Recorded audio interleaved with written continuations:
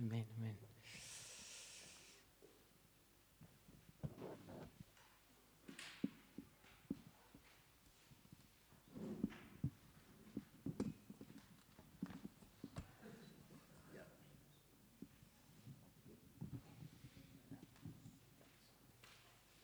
Thank you. I promised that some of the guys that I won't keep you long this morning because of last night. I know everybody is tired, so I won't keep you after 12. I've got 2 hours, eh? What's time check? 10:06. Let's do this. All right. I wasn't sure whether I was going to do this in Afrikaans or English, but I know that there are a couple of people that actually need to hear this in English, because otherwise you won't be able to follow. So it'd be good for me if you'll bear with me this morning if I do it in a second tale. Have you got Bibles with you? All right. I'm going to preach from a very obscure book today. I've actually never heard a preach from this book. So maybe I don't listen to enough preachers, but maybe you have. But what's gone before this morning is very much aligned with what I was going to talk to you about. And I want to aim at something that I want to share with you up front. And that is that it's quite easy to be spiritual. Is it not?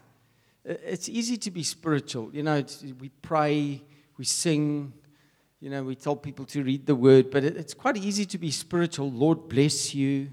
Jesus loves you. Those things are actually almost simple. Where the rubber hits the road is where you are challenged to change. And where life challenges you, circumstances challenge you, the word challenges you, God challenges you, life starts putting pressure on you.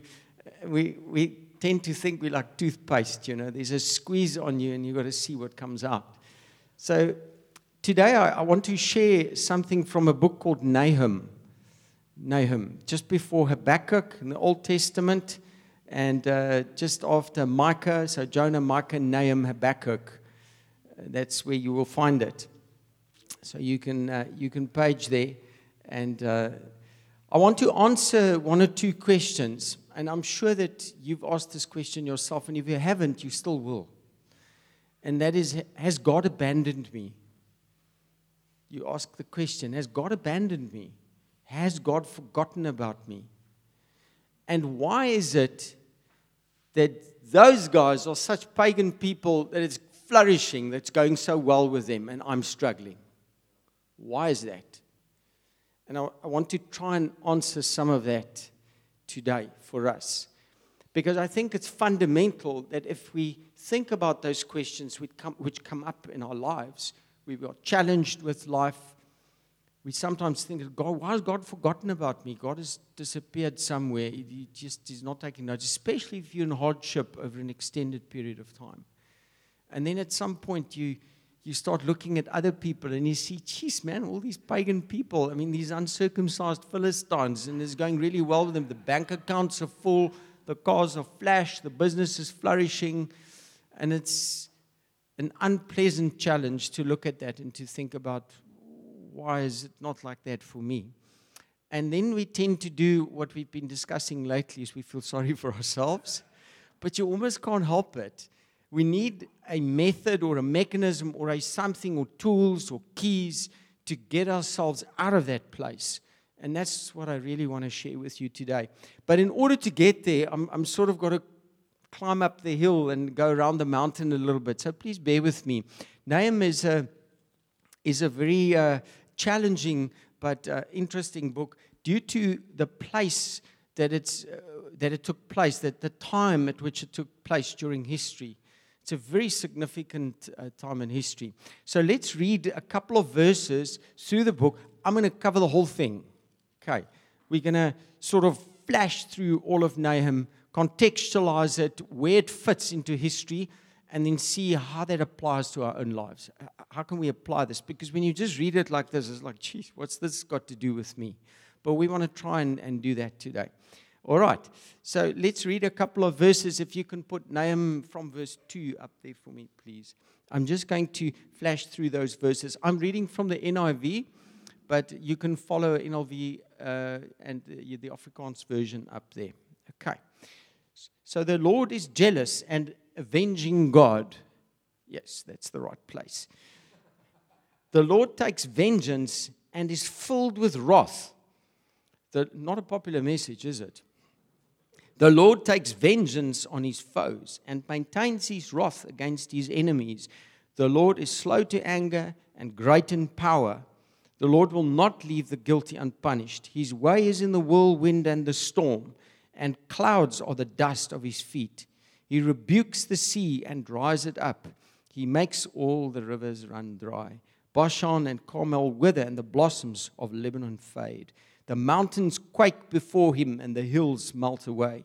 The earth trembles at his presence, the world and all who live in it.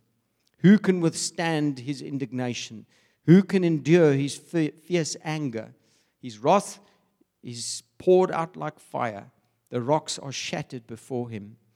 The Lord is good, a refuge in times of trouble. He cares for those who trust in him. There's a bit of a light bulb there, so the moment there. But with an overwhelming flood, he will make the end of, and then Nineveh is slotted in there. He will pursue his foes into darkness. And then just jump maybe to verse 15. I think you've got that. Look, there on the mountains, the feet of one who brings good news, who proclaims peace. Celebrate your festivals, O Judah, and fulfill your vows. No more will the wicked invade you. They will be completely destroyed. And then we jump to chapter 2, verse 3. The shields of his soldiers are red. The warriors are clad in scarlet. The metal on the chariots flashes on the day they are made ready. The spears of pine are brandished.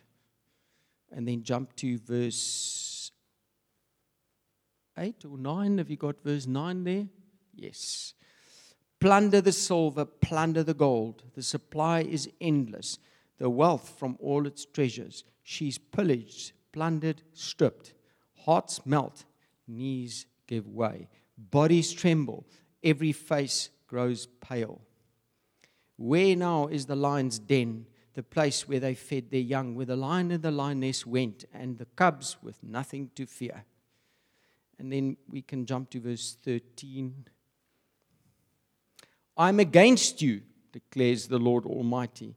What a scary statement that is. If God says, I'm against you, you're in trouble.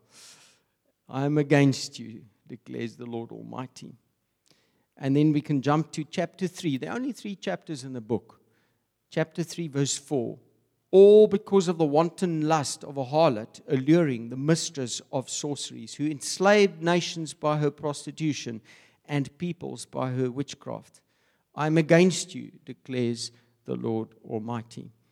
And then verse 16 and verse 19, just to finish off the book. You've increased the number of your merchants till they are more than the stars of the sky.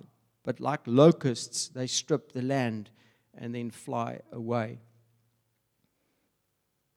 And then verse 19, with finality, then says, nothing can heal your wound, your injury is fatal.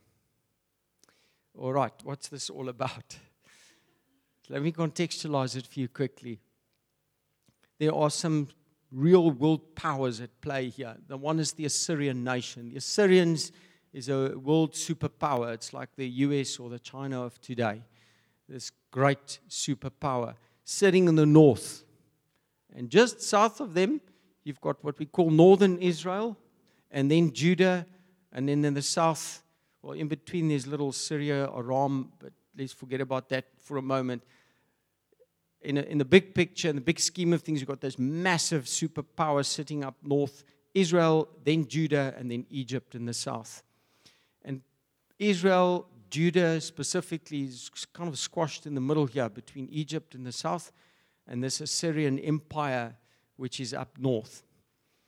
And during Nahum's time, the time is approaching when they've been under this yoke of Assyrian oppression for quite a while. But Judah still survived. And at this point in time, Nahum writes this prophecy, more or less at the same time that Habakkuk was prophesying. And he's speaking to Judah specifically, the people that are left in Judah. And they're asking the question, has God abandoned us? Because we've got this Assyrian power and we've got all these promises that God has given us as a nation. But things are going horribly wrong.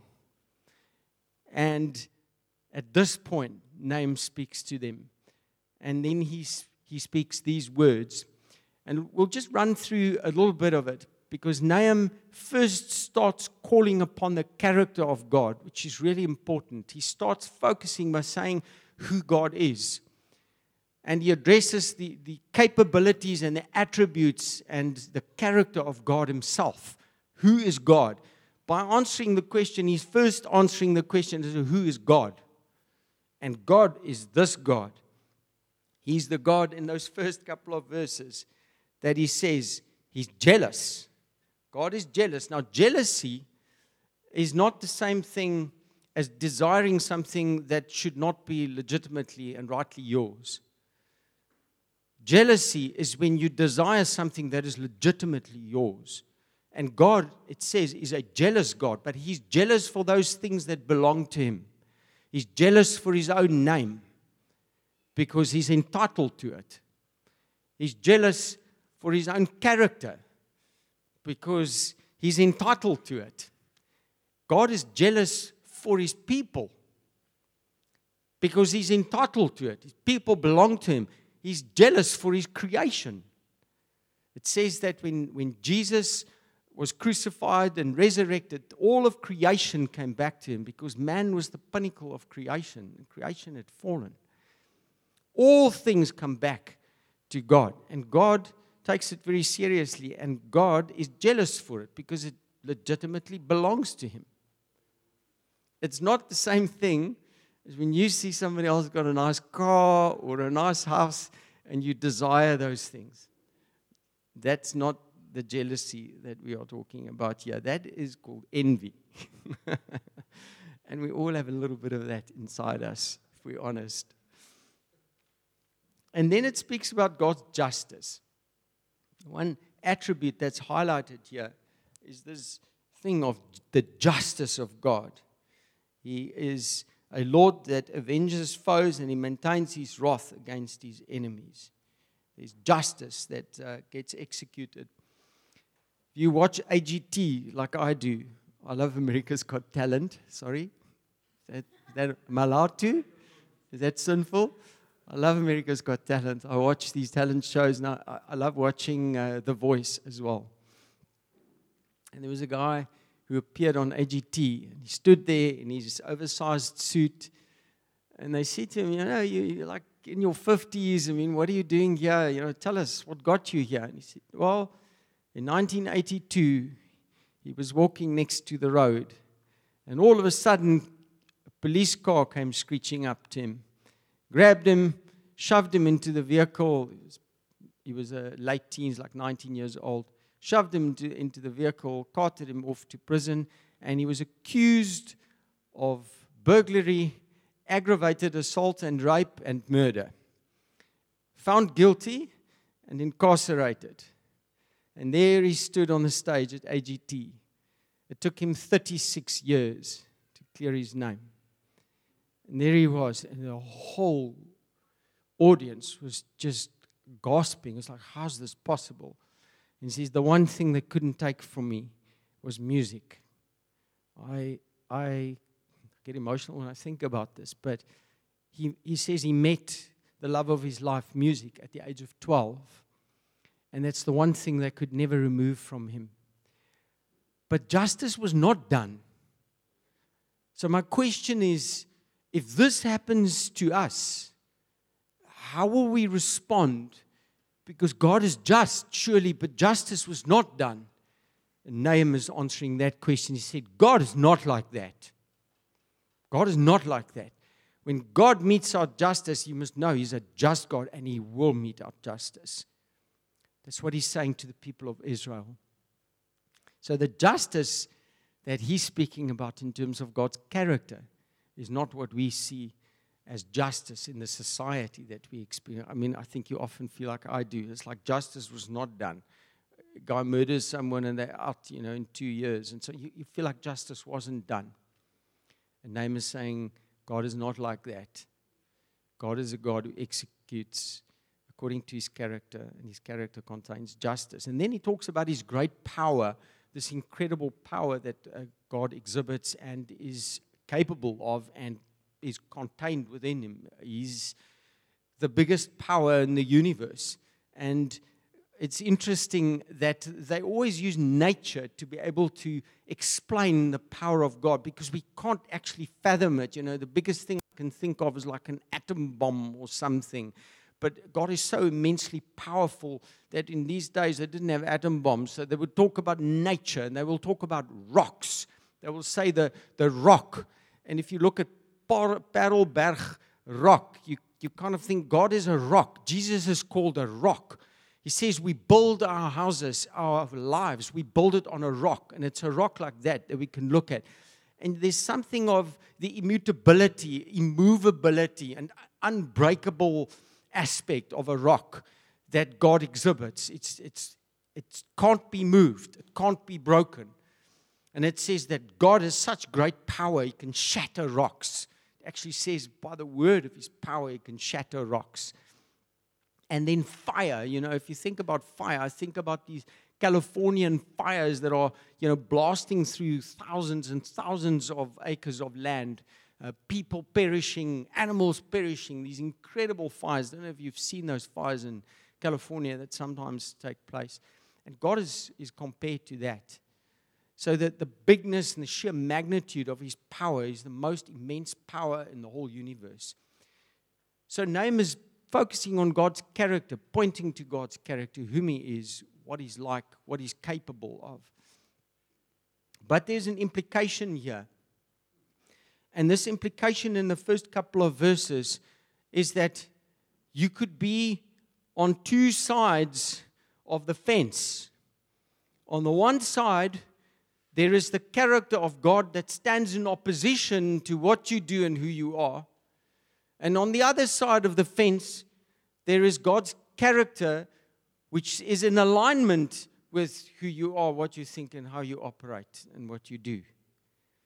And it says there, in verses 6 and 7, who can withstand His indignation? Who can endure His fierce anger? His wrath is poured out like fire. The rocks are shattered before Him. That's the immensity of God's power towards that which stands in opposition to Him. But then it says, the Lord is good. It's like almost like, oh my word, in the middle of all this, the Lord is good. I mean, that doesn't sound very good to me. A refuge in times of trouble. He cares for those who trust Him, and that's the key. There are two types of people. Now, I'm trusting that most of you know God, know the Lord Jesus, and are on the right side of the fence. But it is always possible that there is someone that is not right with God. You are the enemy of God if you're not His friend. You can't be both. You can't be in the middle somewhere. It's not neutral. There's no neutrality here. You're either for Him or you're against Him. It says in the New Testament, when Paul speaks about this, he says, once you were alienated from God and enemies in your minds because of your evil behavior, but God reconciled you by Christ's physical body through death. The way that we climb over that fence is by being reconciled through Jesus with the Father. That's the only way. I need to say that before we move on with Nahum and this horrendous prophecy that he gave Israel. Actually, very encouraging to Judah. You might think, what on earth? The Springboks just won, and you give us this. Don't worry, the good news is coming. The good news is coming. But we need to see this, because the world that you and I are living in at the moment, although it's filled with violence and with great difficulty. We're actually facing nothing compared to what these people faced. I'm going to share some of it with you now, but these were rough people. So there are these two sides of the fence. There's the immensity of God's power. And then Nahum goes on, and he goes on to tell them what's going to happen to these people that are oppressing, the Assyrians that are oppressing Israel, Judah at this stage. So here's the little bit of history. Jonah, you remember Jonah, our friend? He was sent to Nineveh to go and preach to the Ninevites. Nineveh was the capital of the Assyrian Empire. And Jonah does not want to go there. And you don't blame him. Because if God told you, and poor Jonah, he gets a bad rap, but think about this. If God told you to go somewhere to a people that are slaughtering and butchering your friends and just this pagan, the most pagan gangster you can think of, God tells you to go and tell him, if he doesn't stop, God will execute judgment against him. I don't think I'm going to be so keen to go into a city where these violent people were living and go and tell them that. It's not going to be a popular message, and the outcome might not be so pretty. But Jonah eventually does go, and as you know, they actually repent. And God spares the city. Not something that he wanted. He wanted God to judge them because of who they were. So, the Assyrian Empire, after Jonah's preaching to them, what happened to them? I'll tell you what happened to them. They fell back into their old ways. And it speaks about the wanton lust of a harlot. That's who they were. They wanted more land, more property, more goods, more things that they could accumulate. And they swept through that entire region, actually all the way down into Egypt. They were an incredible force to reckon with.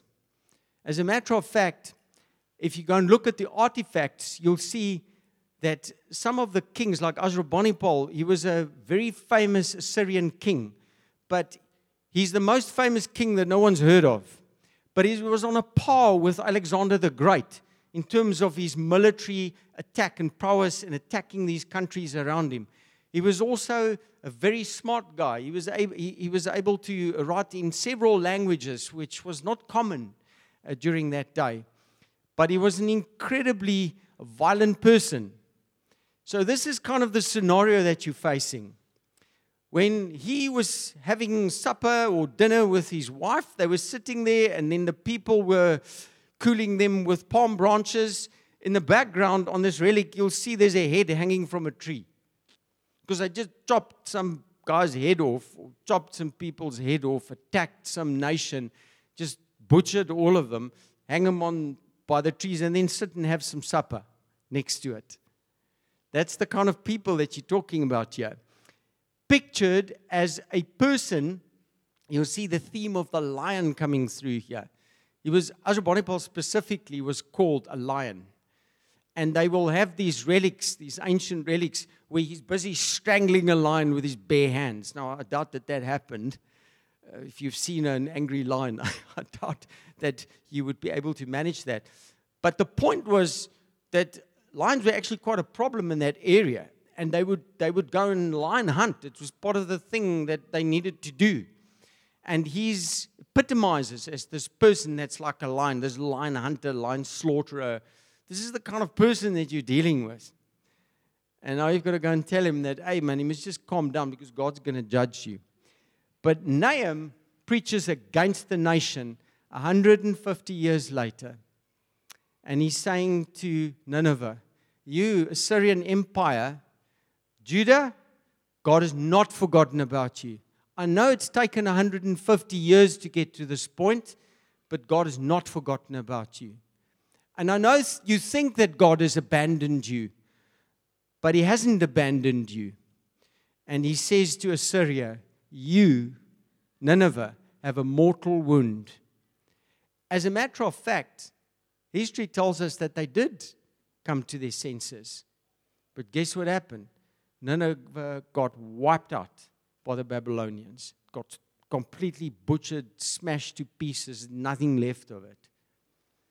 And the reason being that there's a point when your opposition to God, you get sworn against by oath. And when God swears on His wrath, by His wrath against you in anger, then it's too late to change. And for them, it was too late. And that's why Nahum says to them, your wound is mortal. It's too late. Nothing can change. You are going to get wiped out. We're talking somewhere around just after 620. And we know in 612, it was all action from the Babylonians and the Chaldeans. And they ended up sacking Nineveh. So this prophecy was fulfilled completely. However, the problem is that the Assyrian Empire got brought to its knees by the Babylonians. And if you keep reading in Habakkuk, you'll see, but the Babylonians then come and cart Judah away. They attacked Judah, and as you know, Jeremiah says to them, you best go with them. Best we do get deported. Best we do go into Babylon, because God will look after us there. So that doesn't seem like justice, does it? So I want to point out to you that God can use one nation to punish another nation. And the second nation can be just as bad or worse than the first one. God is so in control of sin. He controls it to such an extent that He can use one pagan nation, and think about companies, and think about politics, and think about current nations. He could use the most evil thing to punish another one. God can do that because He's in such control. And Nahum is saying to Judah, never mind, God is in control of history. And in this scenario, God has not forgotten about you. And it actually came to pass that this happened. All right, so what do we then do with all of this? So I want to say, Syrian Empire, violence, how do we actually make this our own and apply this in our own lives?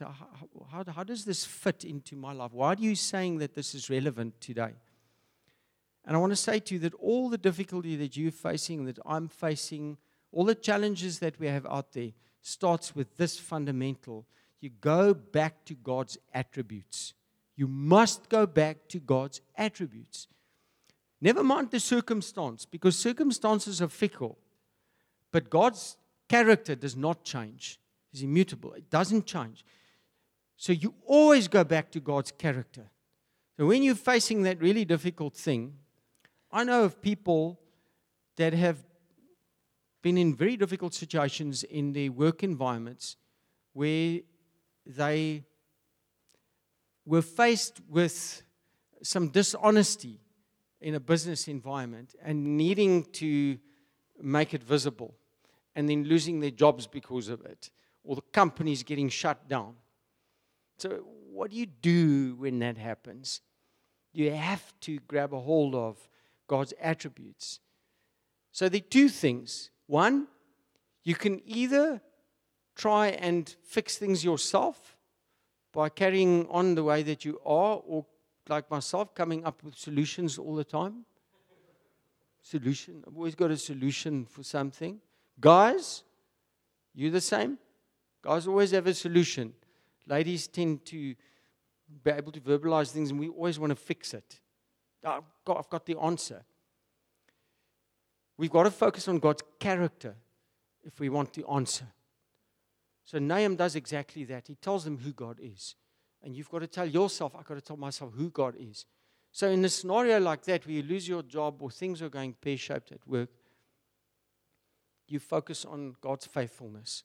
Lord, I know you're faithful. This is what's happened, but I know you're faithful. And you cling to that faithfulness for dear life. That's what we have to do. There was once a person that I had conflict with at work. It was pretty bad. And I was treated in a very bad way. And in a way that was actually not right.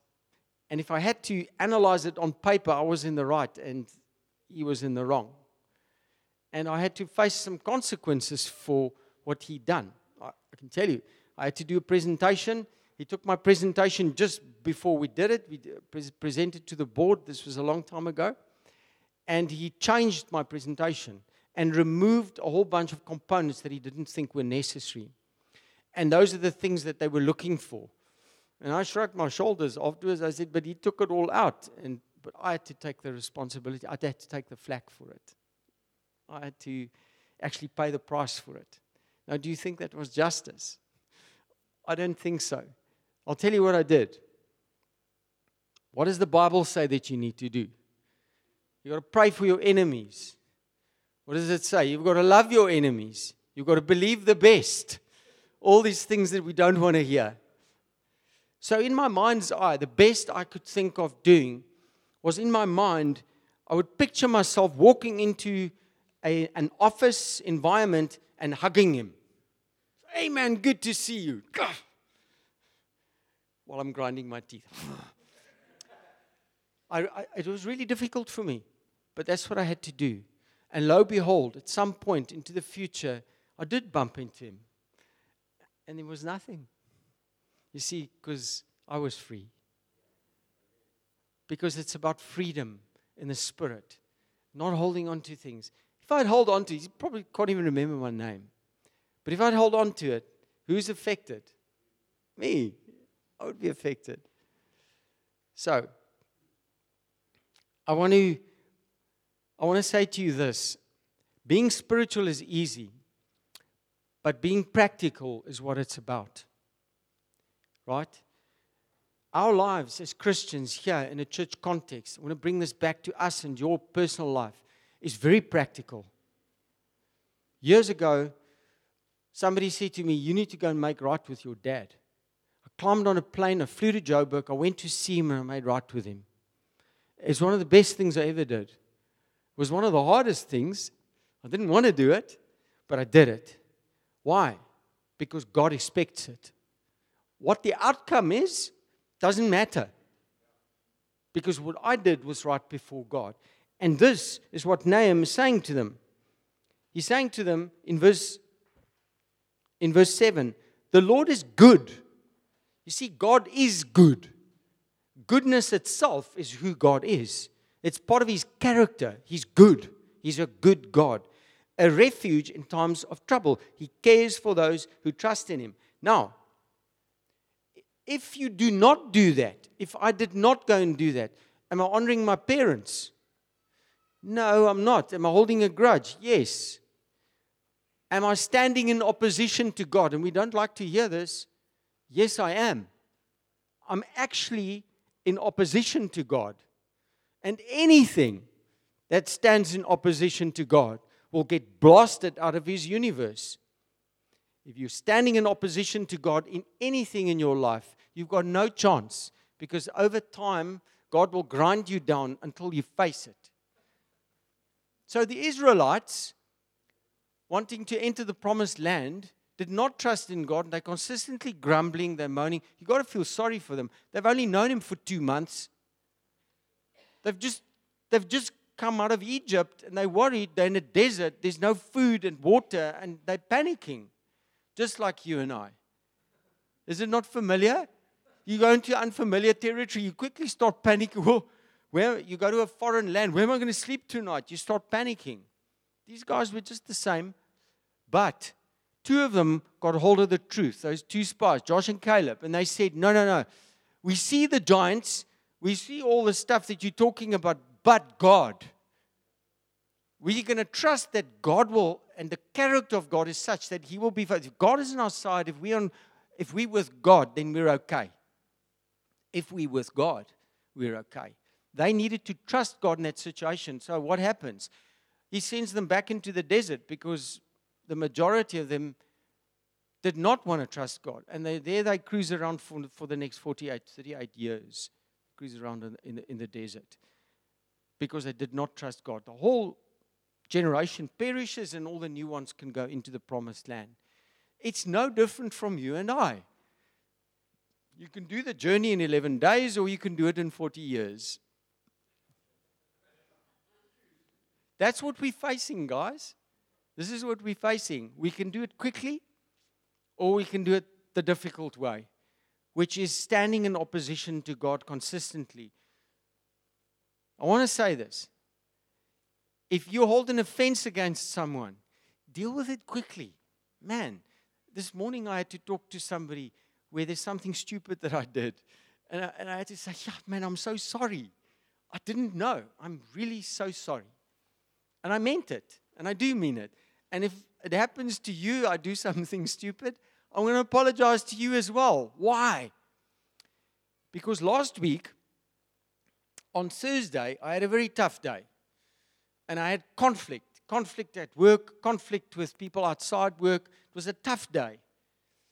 And I had righteous anger. Have you had that before? Like a righteous anger, righteous indignation. I had a righteous anger.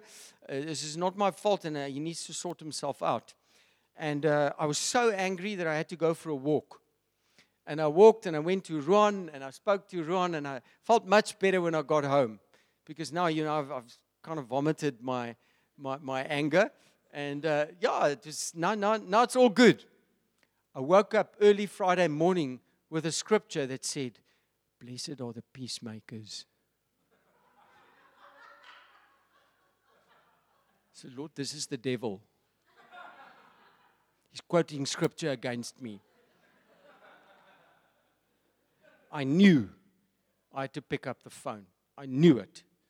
I couldn't wait to get out of we have a prayer meeting on a Friday morning. I couldn't wait to get out of there because I just needed to make that phone call.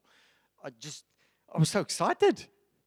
Excited to make it because now I'm on the right side of God. I'm on the right side of God. Now I can tap into God's goodness because I've done what He expects me to do. And then I realized, if I had not done that, and surely we're all going to do it, I'm actually not neutral. I'm standing in opposition to Him because Jesus' commands are quite clear.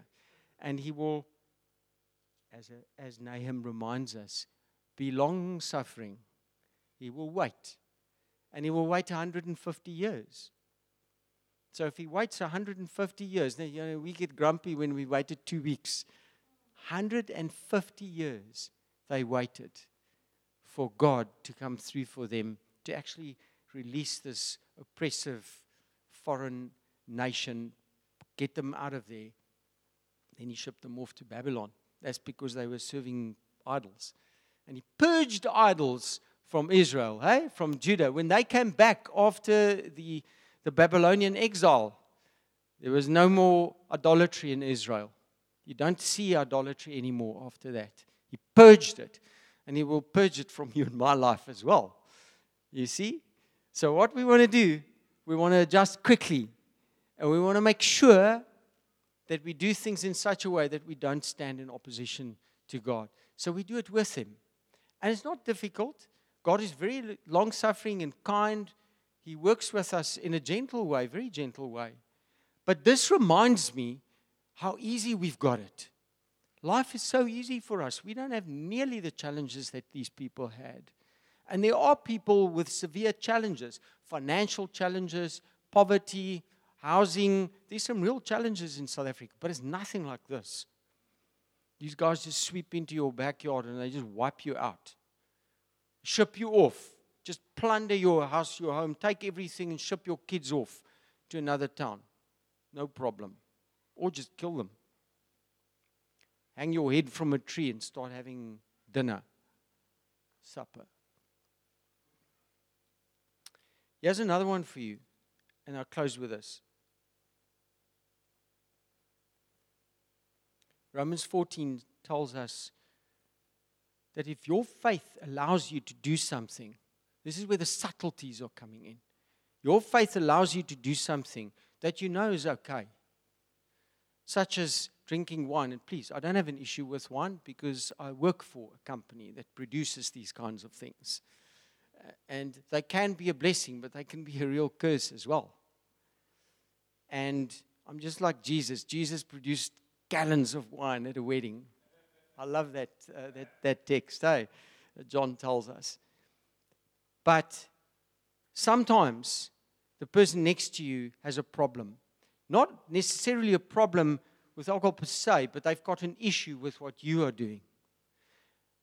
Love, true love, in a community context, is if you limit your freedom so that the person next to you can have peace and can live freely. And sometimes you're entitled to do something, but you limit your own freedom for the benefit of others. These are the subtleties that we are meant to live out. These are the difficult things. That's why I'm saying it's easy to be spiritual. I'll pray for you. Jesus loves you. It's much harder to say, I'm going to choose not to do this because I know it's going to benefit you. So we must be careful and be mindful and be sufficiently spiritual to know when not to be a stumbling block for the person next to us.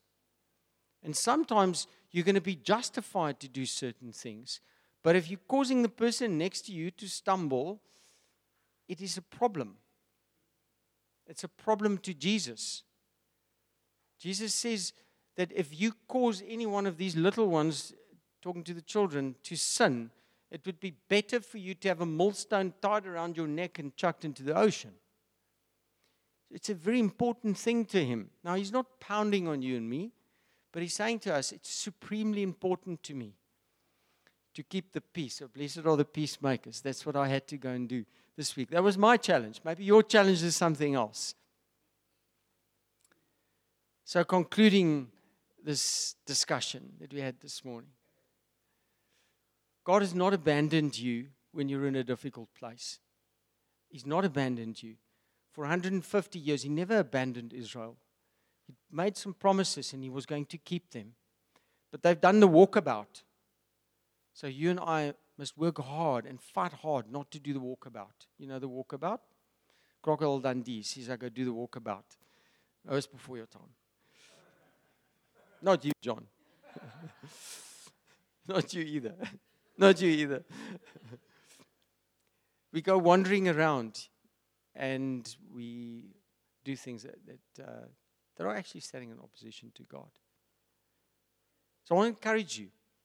God hasn't abandoned you, hasn't forgotten about you. Alicia is going to use you in Brazil. He's going to use you. He really is.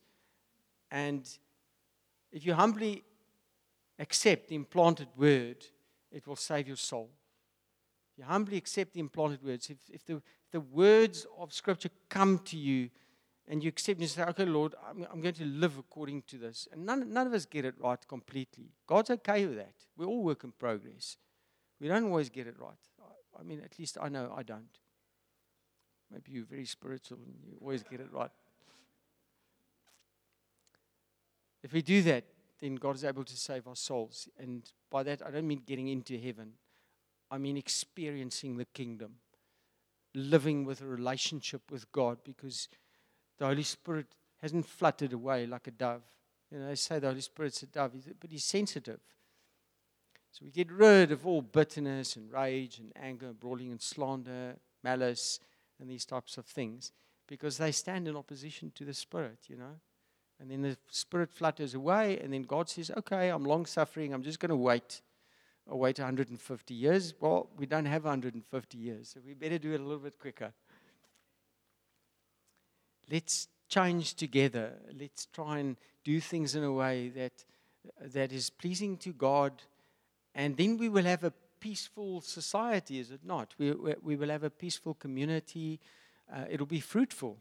There'll be lots of fruit. You'll see the fruit, because there will be love, and it's by their love and faith that you recognize a community. Don't recognize communities by what we know.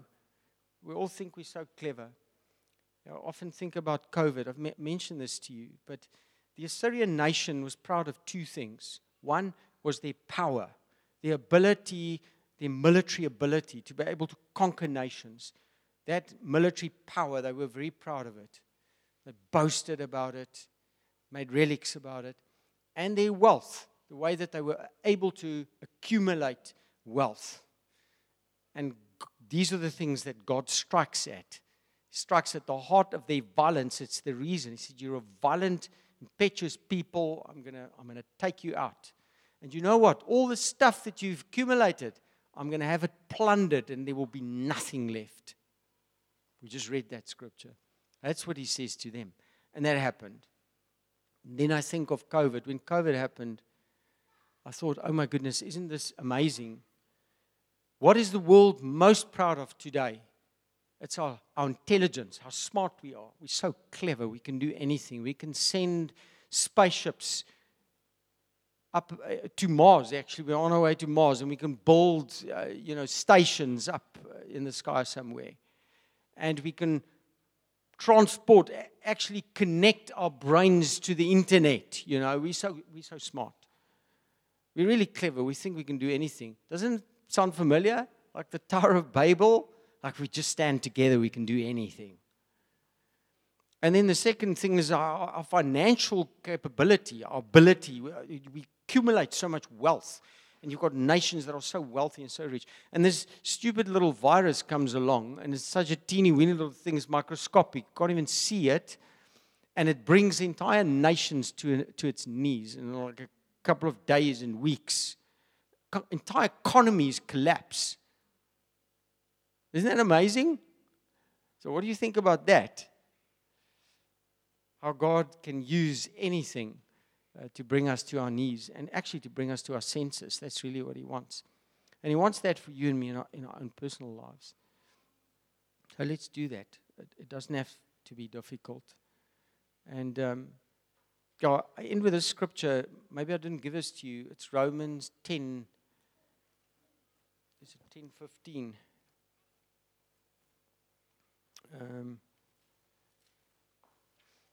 Let me just go there.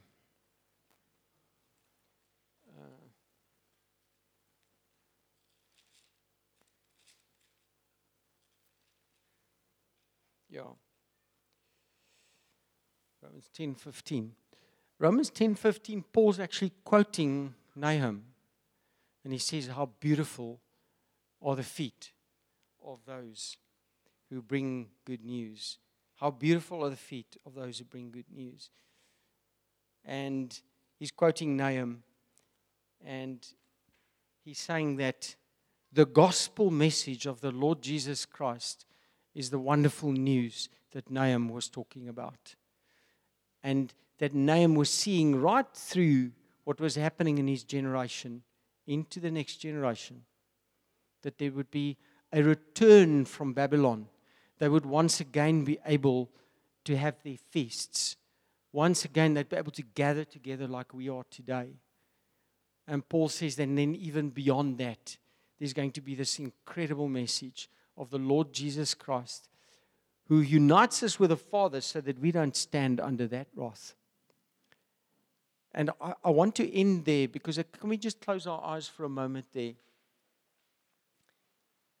I don't know everybody here. I don't know where you're at with God. I don't know whether you've come, what background you've come out of and come from, and what your situation is. But I do know that if you're here today, that Jesus wants you in His kingdom. He does. Otherwise, He wouldn't be here. And He's knocking on your door. And if there's anybody here this morning on whose door you feel that God is knocking and you want to say to Him, Lord, I'm in. I want to be in. I want to be part of your kingdom. I want to come into your kingdom. If there's anybody like that this morning, I would love to pray with you. I'm not going to embarrass you. I'm not going to ask you to come to the front. I just want to see your hand. Is there anybody like that this morning? Okay. All right, you can take it down. Anybody else? Anybody? Right. Okay. Yes, Lord Jesus. So this morning, God, we're listening to these incredible prophecies, Lord, that were written in great detail thousands of years ago, that actually brought nations down, and reflecting on your character, who you are, what you were busy with, that you'd not forgotten about them. And today, Lord, you haven't forgotten about an individual. You've remembered. God hasn't forgotten about you. And the Lord Jesus wants to bring you into His kingdom. In order to bring you into His kingdom, you need to accept that He paid the price on the cross for your sin.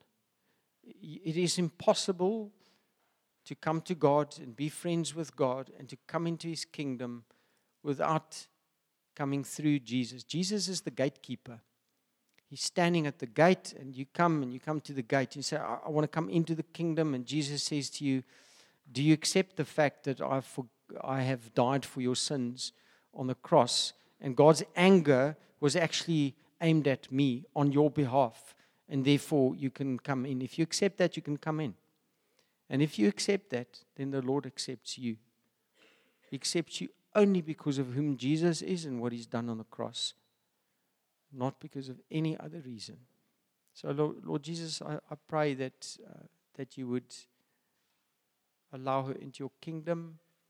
I thank you that she has a desire to be close to you and to meet with you. And can I ask that when we're done, I'll just come and pray with you there, and then we'll take it from there. All right, so then for us as a people, if you feel that God pointed out anything that you think you can make an adjustment, as small as it is, nobody knows what's going on in your life, but we all have thingies in our lives. I'm trying to be as transparent as possible with regards to mine, but we all have them. Even my wife has them. And if she has them, you definitely have them. I want to pray for you, just offer you the opportunity for a moment to just make right with God. Just say, Lord, there are these things that have sort of come into my mind. Don't ignore them. The Spirit is speaking to you if things come to mind. And just make right with God and just say to Him, Lord, there are these things, I think it's detrimental to my relationship with you. And I'm just going to be quiet for a moment. I just want you to do business with God, just where you are.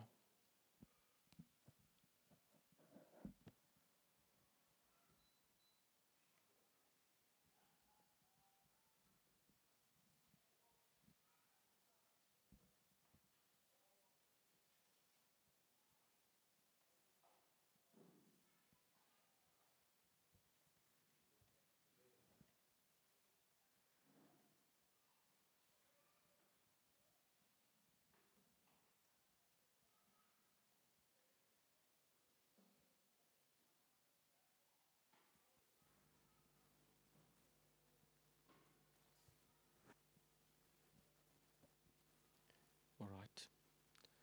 Thank you. The Lord blesses teachability, eh? God blesses our ability to respond to Him. If you haven't learned it, you will. He does bless that. And willingness is more important than perfection. Now, Peter, he was willing, but he was very imperfect. I love looking at him because he is a picture of us. We're making mistakes all the time and doing things that you shouldn't be doing. But Jesus had such mercy on him. Jesus loved him. He absolutely loved him. So bless you guys. I hope you have a fantastic week.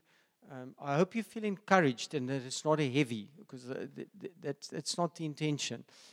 It's meant to free us, make us free and experience the kingdom in its fullness, not be a heavy. Okay, bless you guys. Have a great week.